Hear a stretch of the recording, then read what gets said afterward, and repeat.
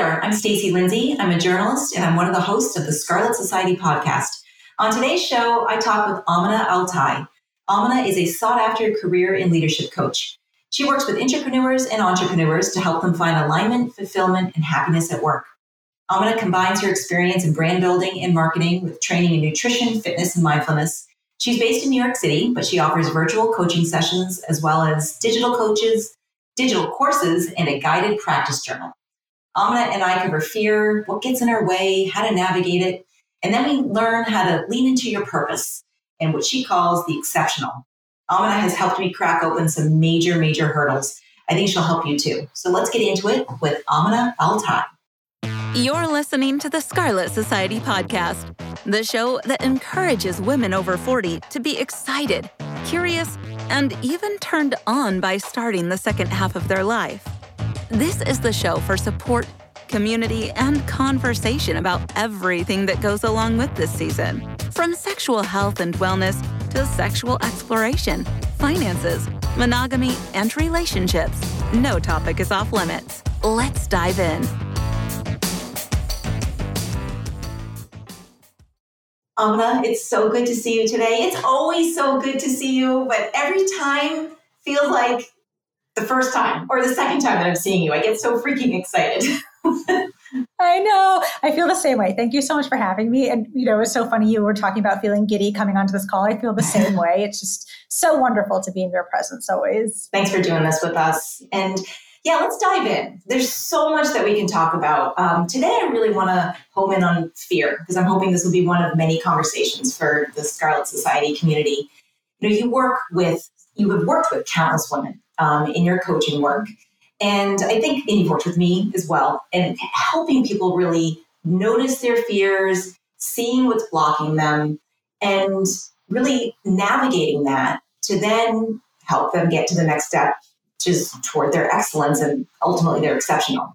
So I want to see, though, kind of give me the temperature right now, Amina. What are you seeing in terms of fear? And when I say fears, too, really specifically fears around people leaning into their purpose, particularly in career and kind of their holistic lives. What are you seeing right now? Yeah, I think it's pretty consistent.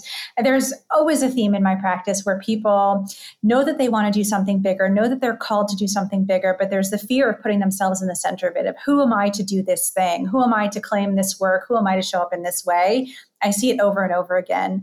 And I think some of those fears are kind of compounded by the moment that we're in of, things might feel a little bit more uncertain or they're changing a little faster than we're used to. And it's kind of compounding those feelings of fear. But the fact that you have that motivation inside of you and the fact that you know that you're called to do more, that's an indication, right? And fears, of course, all feelings are valid, but it's not always the truth, right? I think we've all seen that acronym floating around the internet that's fear stands for false evidence appearing as real sometimes. So when it comes to our fears, we want to be in loving conversation with them and asking ourselves, is this really true?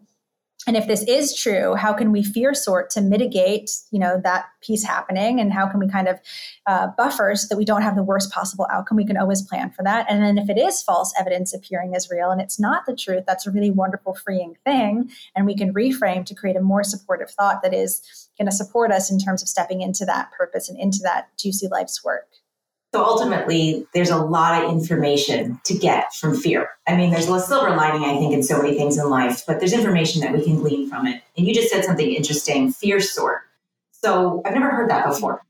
But can you help us, for somebody who's leaning into this and really wants to start facing it and they have these fears, can you kind of give us some tips? Because you just touched upon some of them right now, but how can we start to quote unquote fear sort? How can we start to realize, is this true? Is this not true? And take the next steps from there.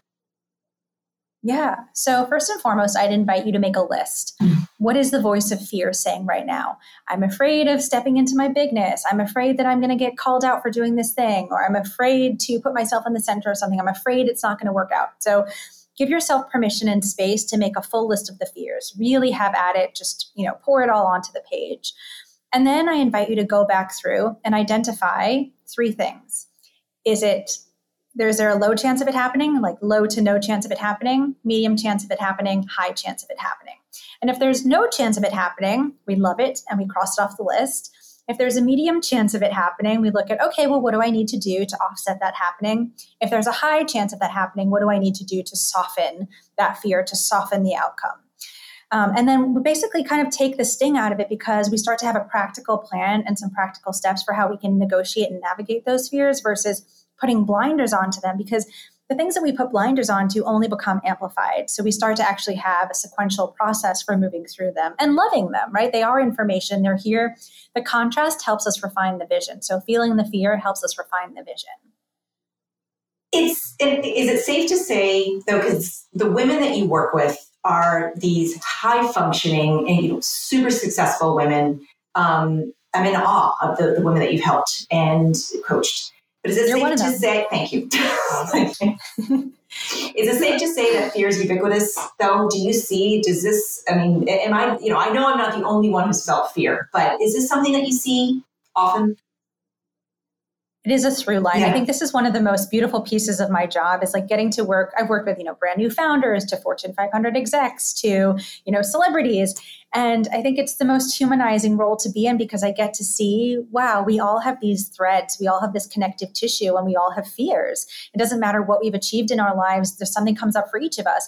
And for every new level of becoming, every level we rise to, there's often kind of the same fears in a slightly different outfit, maybe. Like even me in my work too, as my business grows and I step into a new threshold, oftentimes those fears come up again. Maybe it's imposter syndrome and feelings of not good enough, and they come in a slightly different way, but we're all navigating these together. And I think it's so humanizing to know that we're in it together. And I want to talk about that for a second too, if we can, that imposter syndrome and that feeling of not being good enough, that worthiness, because that is something that I have so struggled with. And it's interesting, as I've gotten older, in some ways it's gotten easier, in some ways it's gotten harder for me. Am I worthy of not having these fears? Am I worthy of really leaning into what's feeling great for me?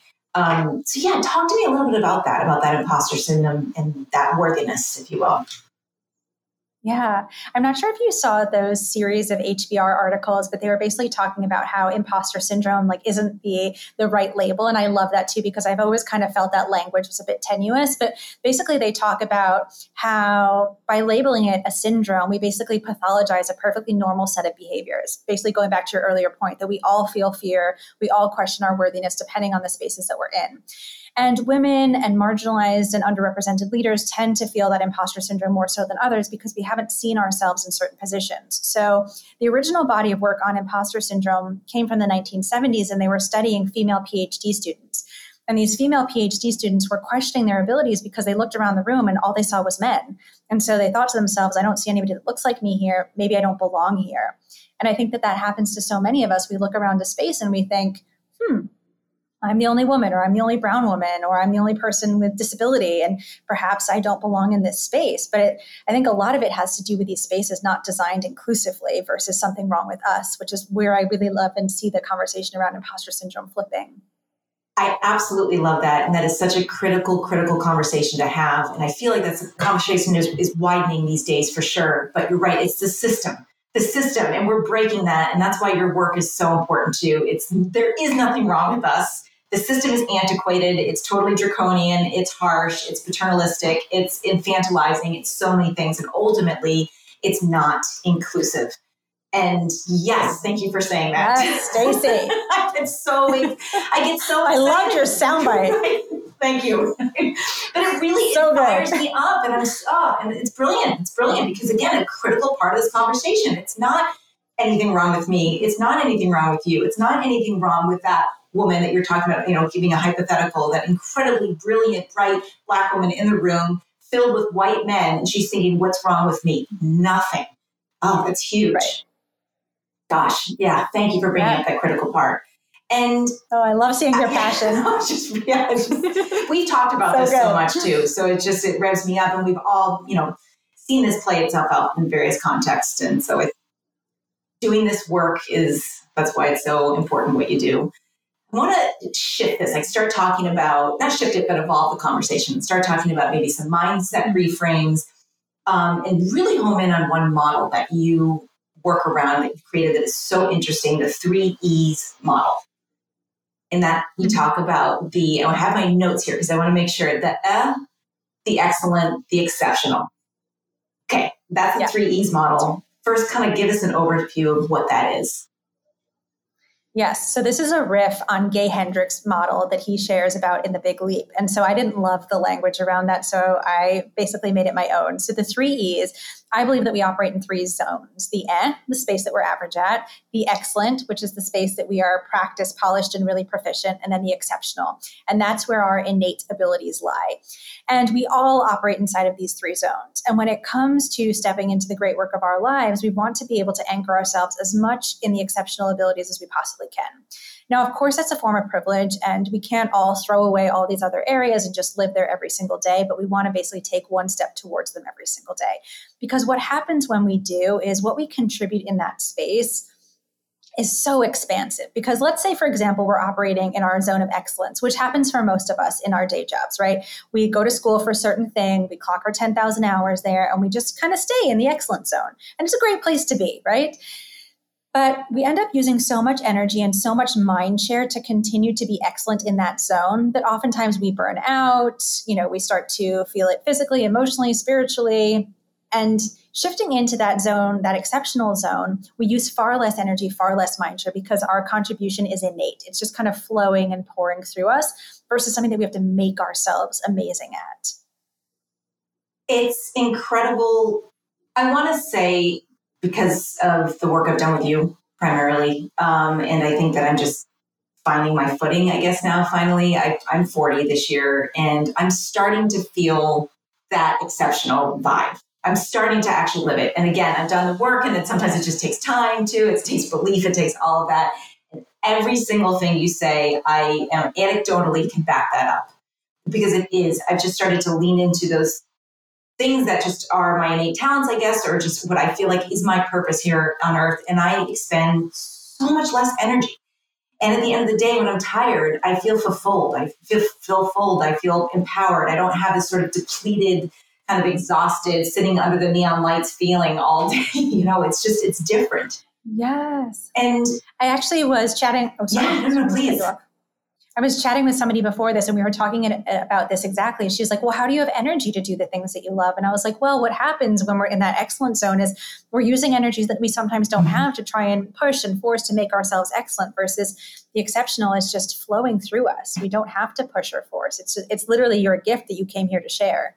So for those listening, can you help us acknowledge what that might be, the exceptional? Because I think it can be really hard. I can speak for myself, honestly, only speak for myself, but I know that there have been things, and I'm very grateful to be able to say this, that I have been, quote unquote, sort of in the excellent zone, I guess you can say. I know that really well, but identifying kind of the excellent versus the exceptional was a little tricky for me for a little while. And I imagine it can be for a lot of really high functioning women. So how can you start to identify that? Yeah. So it is tricky because the excellent zone, which we tend to operate in a lot when we're inside of others' organizations, we get a lot of kudos for that thing because us showing up in our excellent abilities supports somebody else showing up in their exceptional abilities, usually the founder or what have you. So oftentimes, we get all this kudos and this reflection that we're doing an amazing job and that this is wonderful and this is a beautiful contribution. So it can kind of conflate the two. But a lot of it is feeling. How, does it take a lot for you to contribute that thing? Does it bring you joy? Do you feel like you're in the space of flow? Do you feel like you could contribute in an ongoing fashion in that space? Because one of the things that I think is really important is that when we are designing our work, we set it up in a way that we can be in it for a lifetime and not just a season. Because when we're operating in that exceptional zone, we tend to burn ourselves out because it's not sustainable or reciprocal enough. Whereas in our exceptional abilities, we tend to find ourselves in that space of flow. And so, if you're kind of sort of trying to decipher between these two areas, it's always helpful to ask a friend that sees you fully. Not everybody sees you fully, so be careful who you ask. But if there's a friend that could reflect back to you, what you uniquely bring into a space that wasn't there before you arrived, what you bring into a room, what you bring into a friendship, what you bring into a space. It doesn't always have to be a hard skill. Oftentimes it's something like, I have a client who, one of the things I reflected back to them, and I was like, I think that one of your exceptional abilities is that you are so grounded. I've never met somebody so unflappable. And they were like, that's a gift. And I was like, oh, you bet that's a gift. And so it might be something that you're not thinking of because it doesn't always have to be a quote unquote hard skill. That's incredible. That's really incredible. I never thought about that because and you've helped me with that again, going back to the work that we've done. You've noticed things that I thought, what? And because I think I'd never noticed that in myself, or also just were kind of nose to the ground, working so hard, trying to get it done. And it's so interesting what you say too. I love that because this happens, echoing what you said, when we're working for someone else too, which can be a wonderful thing sometimes, but we tend to put ourselves in the back burner. And so, okay, we're stepping into our excellence. So then we're moving forward. Somebody else is exceptional. That's incredible, right? To notice that. But okay. And then I remember one time you and I were having a conversation too, and you brought me back to when I was younger. I kind of started looking at some of the things I was passionate about when I was younger too. There was this cool meditative experience we had, but is that helpful sometimes that somebody can do that? Maybe if they're sitting and they want to sort of lean into, again, stepping into their exceptional, looking back when you were younger and thinking about your passions or what you were interested in. Is that a good exercise? I'm so happy that you brought that up because yes, right? So what happens for most of us is like we're shaped in our formative years, which is anywhere from 2 to 20, depending on who you're speaking to. And we tend to take the shape of our cultural, familial, societal programming. So the things that we might have innately been good at maybe weren't valued or rewarded in our family system. So we buried them. That happens for a lot of us. So when it comes to reclaiming these areas, journeying back to childhood can be such a supportive place. So you and I did what I call a true nature meditation. So we basically journeyed back to different points in childhood, looking at how you might have been showing up in particular contexts. Maybe it was like your first interaction with a friend or your first time at school or, just on the playground, and just noticing the qualities that were innate for you before people told you to turn it down or water it down. That meditation brings up a lot of tears for a lot of folks because they're like, oh my God, I forgot that I was just like this, joyful, expressive, amazing little human. Right. I mean, for anyone listening to it, can be a profound exercise just to look at old photos of yourself when you're younger and you see the sparkle in your eye, or you see, oh my gosh, I used to love to play this, or I was this sassy one on the ring, whatever it might be. It can bring up a lot. It can be hard too. It can definitely be hard, but I think ultimately hard in a really beautiful way. But I got a lot out of that exercise with you. It was tremendous. Oh, I love that.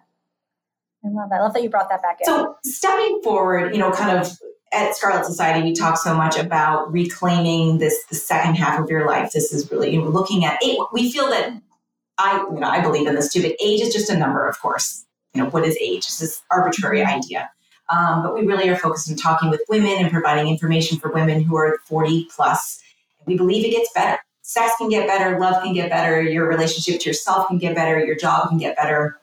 Is there anything specific in your work that you're seeing that can help for women listening who may be turning 40, 45, 50, 55, 60, in regard to thinking, okay, is it just going to go downhill from here or can it get a lot better? Is age a barrier or is age something that we can just break through and things can get better?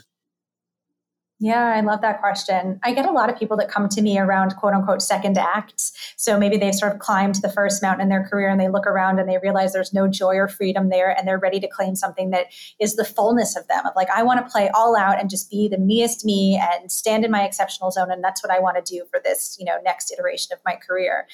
But I was having a conversation with somebody yesterday and they brought up ageism and they're like, I'm in this group and somebody keeps bringing up that, after this certain point, it just feels like we're being pushed out because of our age. And I think that in some places that conversation is real and true. And in some spaces that is a thing, but I don't believe that it has to be our reality. And I do believe that we're shifting into a moment where we are more empowered and we can design our own careers. And, we see so many women stepping into entrepreneurship because of the pandemic. And I think there are ways to have more sovereignty and be more empowered inside the work. And I think my career has only gotten better. And I'm so grateful that it has. I mean, there was a lot of mess in the 20s and, a lot of hard won lessons, but every year it's gotten better. And for so many of the women that I work with too, because I think that we are more ourselves and we feel like we have more permission and the world around us is changing too. And all of those things are beautiful things.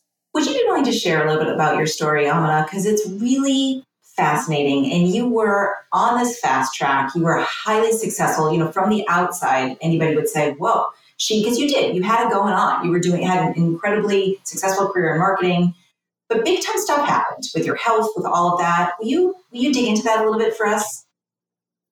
Yeah. So when I was in my 20s, my first job was at Cartier and it was a wonderful experience. And then very quickly I realized that I wanted to be an entrepreneur. And so I co-founded a marketing agency, and I wanted to work with emerging female entrepreneurs. And I did it for about 7 years. And this is kind of the genesis of my work. I carried all of my programming into the workplace. I was boundaryless and deeply codependent. And I took care of everybody before I took care of myself, from my clients to my employees to my business partner. And I took a big hit for it. And eventually I burned out and I developed 2 autoimmune diseases. And the way that I found out was actually in somewhat of a dramatic fashion. So I was driving to a client on a Friday and I got a call from my doctor, and she told me that because of my 2 autoimmune conditions that I didn't really know about, that were mismanaged because I wasn't aware, because I was not listening to my body, that I was days away from multiple organ failure.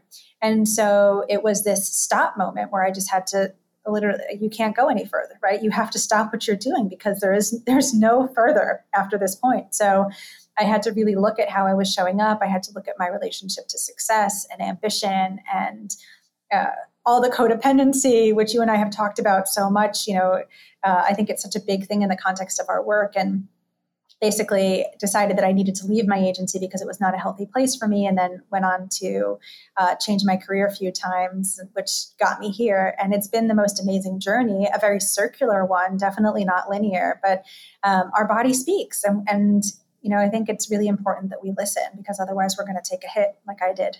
And it goes back to when we were talking about the 3 E's model. Of course, exceptional, there is a layer of privilege around that. To be able to function, in this exceptional, we have to understand that sometimes circumstances don't allow some people to do that, or to do that at this certain time or whatnot. That's why we need to break the system. That's why we need to support each other more, all of that. But there is an argument that goes with when we're not leaning into the exceptional, especially too if we're only living in the but even in the excellence, we're exerting this energy, and ultimately it can be a driver toward disease. It can be, and of course I'm not a doctor, but I'm saying this can be a driver toward health implications.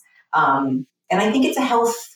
I mean, it's an epidemic. I think a lot of times, because ultimately burnout is an epidemic, and you're an example of that. I saw this quote recently that basically overworking is the smoking of our generation. And I was like, that is so true, and impacting us in exactly the same ways. And, I around the autoimmune diagnosis, I feel, 2 ways about it, because sometimes people will be like, oh, autoimmune, it's the body attacking itself, self-inflicted. And of course, I was just genetically predisposed, but there was so much stress that was happening around that had me express that.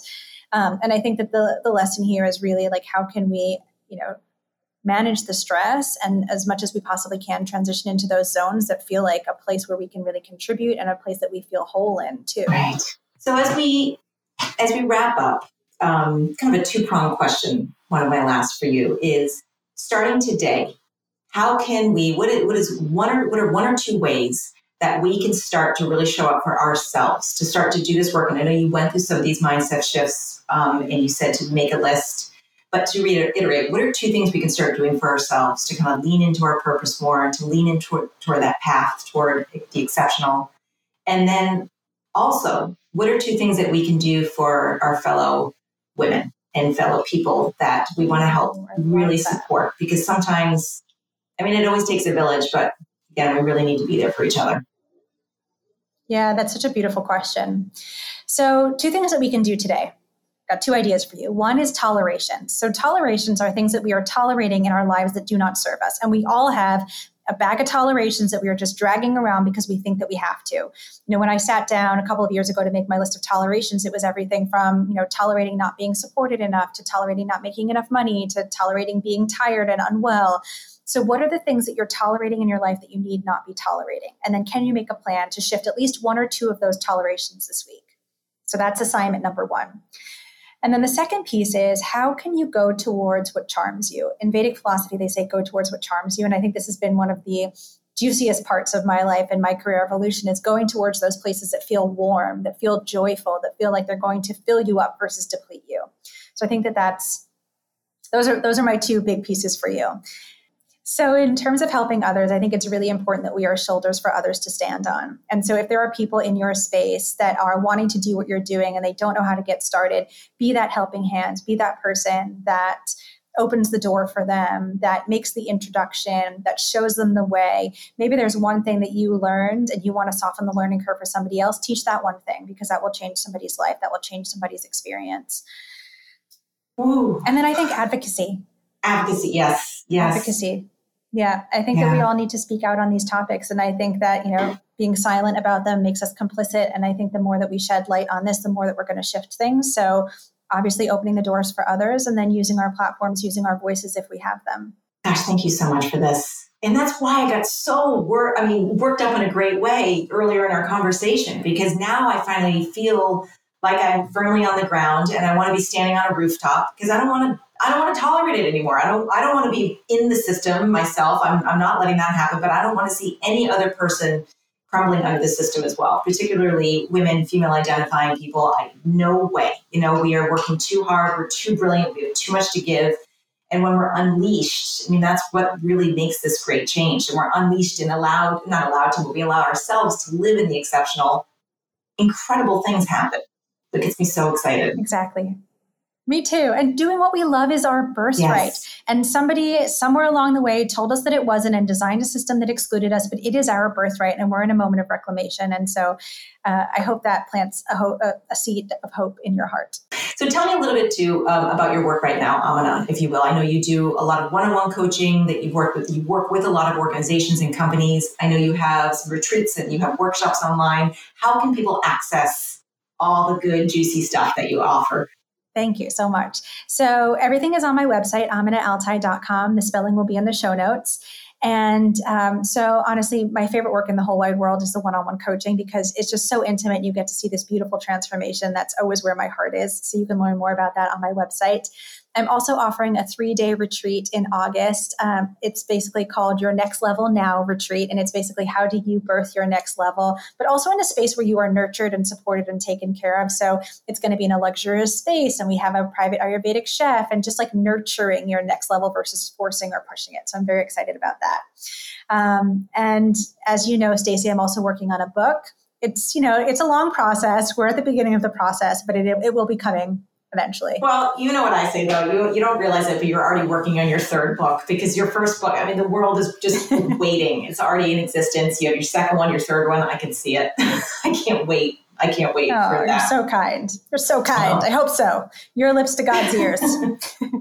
Well, I'm going to do all the exercises that you talked about today, and I'm going to definitely be in allyship with those around me as well. That's a big learning, and that's a big takeaway from this conversation, because I feel very, very, very honored to have this knowledge, to glean even more knowledge from you today, and to know that it's just, again, there's nothing wrong with me. There's nothing wrong with you listening. There's nothing wrong with you, Amina. It's the system, and that we are all worthy to step into our exceptional. And again, and going back to the fears too, it's just part of the process, right? It's a beautiful thing, but we can navigate them. We can learn from them. We can grow, and there's just so much good stuff ahead. Amina, thank you so much. So beautifully put. Thank you so much for having me. You're incredible. And thank you all for listening. I'll see you soon. Thanks for listening. I hope you loved my conversation with Amina. You can learn more about Amina at scarletsociety.com. The Scarlet Society podcast is a show that encourages women over 40 to be excited, curious, and turned on by starting the second half of their lives. That's you. That's me. That's so many of us. So let's get talking, from sexual health, wellness, and exploration to finances, relationships, and reinvention. No topic is off limits here.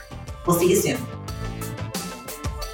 Thank you so much for listening to today's show. Your support means so much to us, and I hope you got some great value from today's episode.